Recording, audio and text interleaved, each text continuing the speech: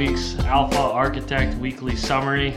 As always, I got Dr. Jack Vogel here with us to give us his insights on each the papers for this week. We've got two papers. One is looking at the international evidence on some asset management performance within commercial banking. And then the second paper we've got is on diversification. So the first paper is titled Asset Management Within Commercial Banking Groups, International Evidence. So about 40% of mutual funds worldwide are run by asset management division firms of banks. This paper investigates the potential conflict of interest which may lead fund managers to benefit the bank's interest at the expense of fund investors. AKA, there's a conflict of interest here, right? So we're just going to kind of go through the questions that were generally asked. So Jack, in the research of this paper, do commercial bank affiliated funds underperform unaffiliated funds, as well as funds that are affiliated with other types of financial conglomerates? And I guess just go with the first part there. Yeah, so what the authors found in this paper is that these affiliated funds, and again, so this is like mutual funds where there's a banking relationship, right? So like in the U.S., obviously, with like Glass-Steagall, you couldn't have like an investment management company and a banking relationship, and that was repealed, in 1999. But internationally, obviously, the rules were different. And so there are some fund companies that this paper outlines where there's a banking relationship, i.e. there's like loans given to the company by a bank, right?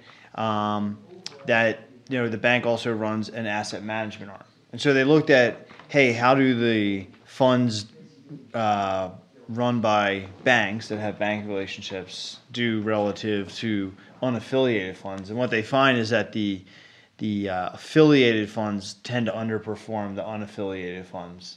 I think it's like 92 basis points a year on like 4-factor alpha is what they found over that time period. Right.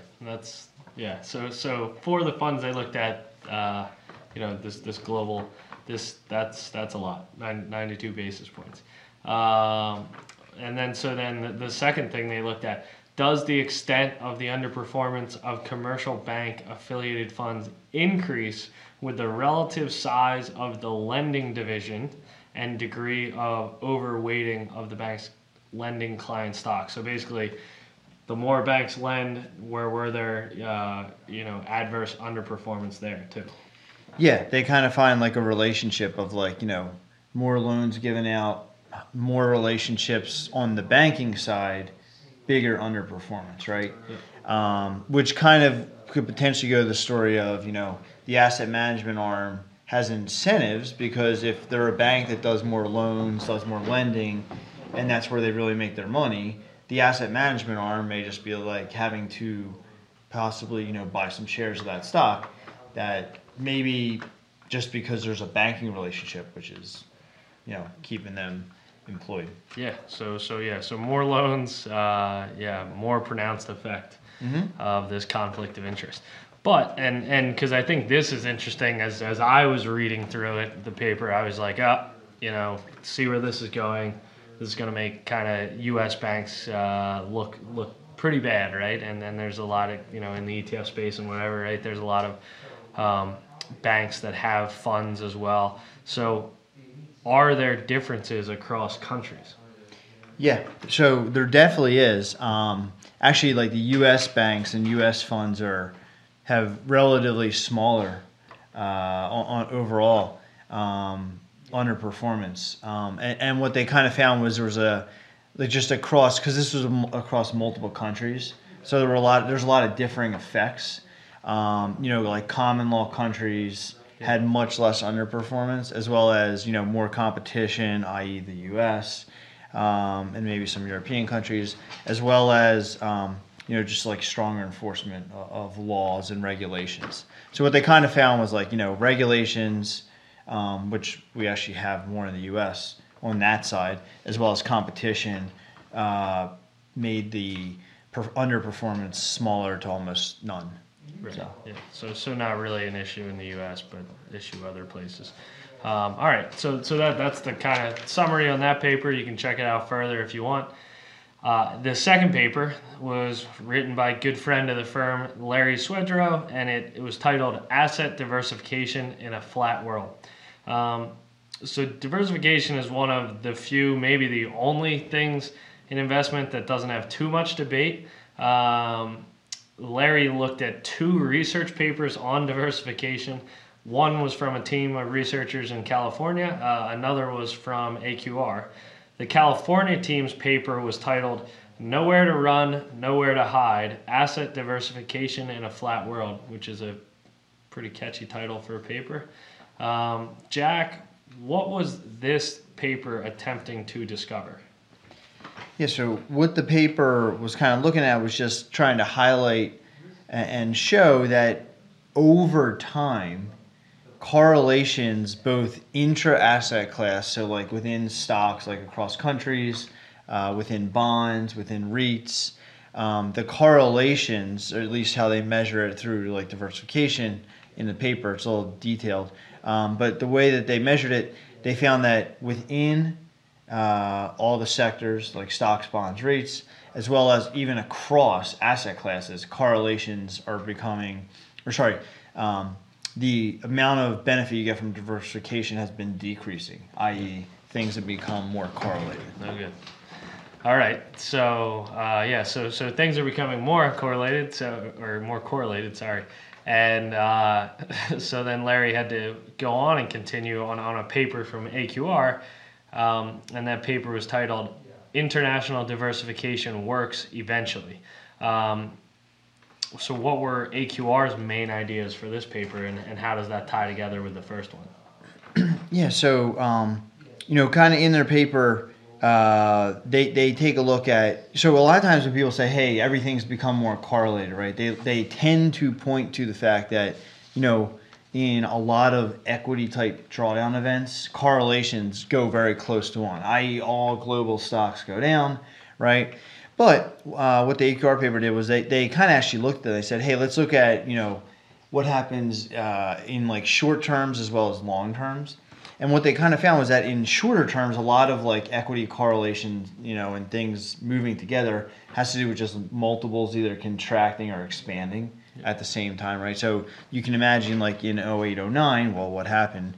Everything went down, all the multiples contracted everywhere. Yeah. But then what they found across longer time horizons is that actually a bigger percentage of the explanation of returns has to do with the actual like economic growth of that country or that region, right?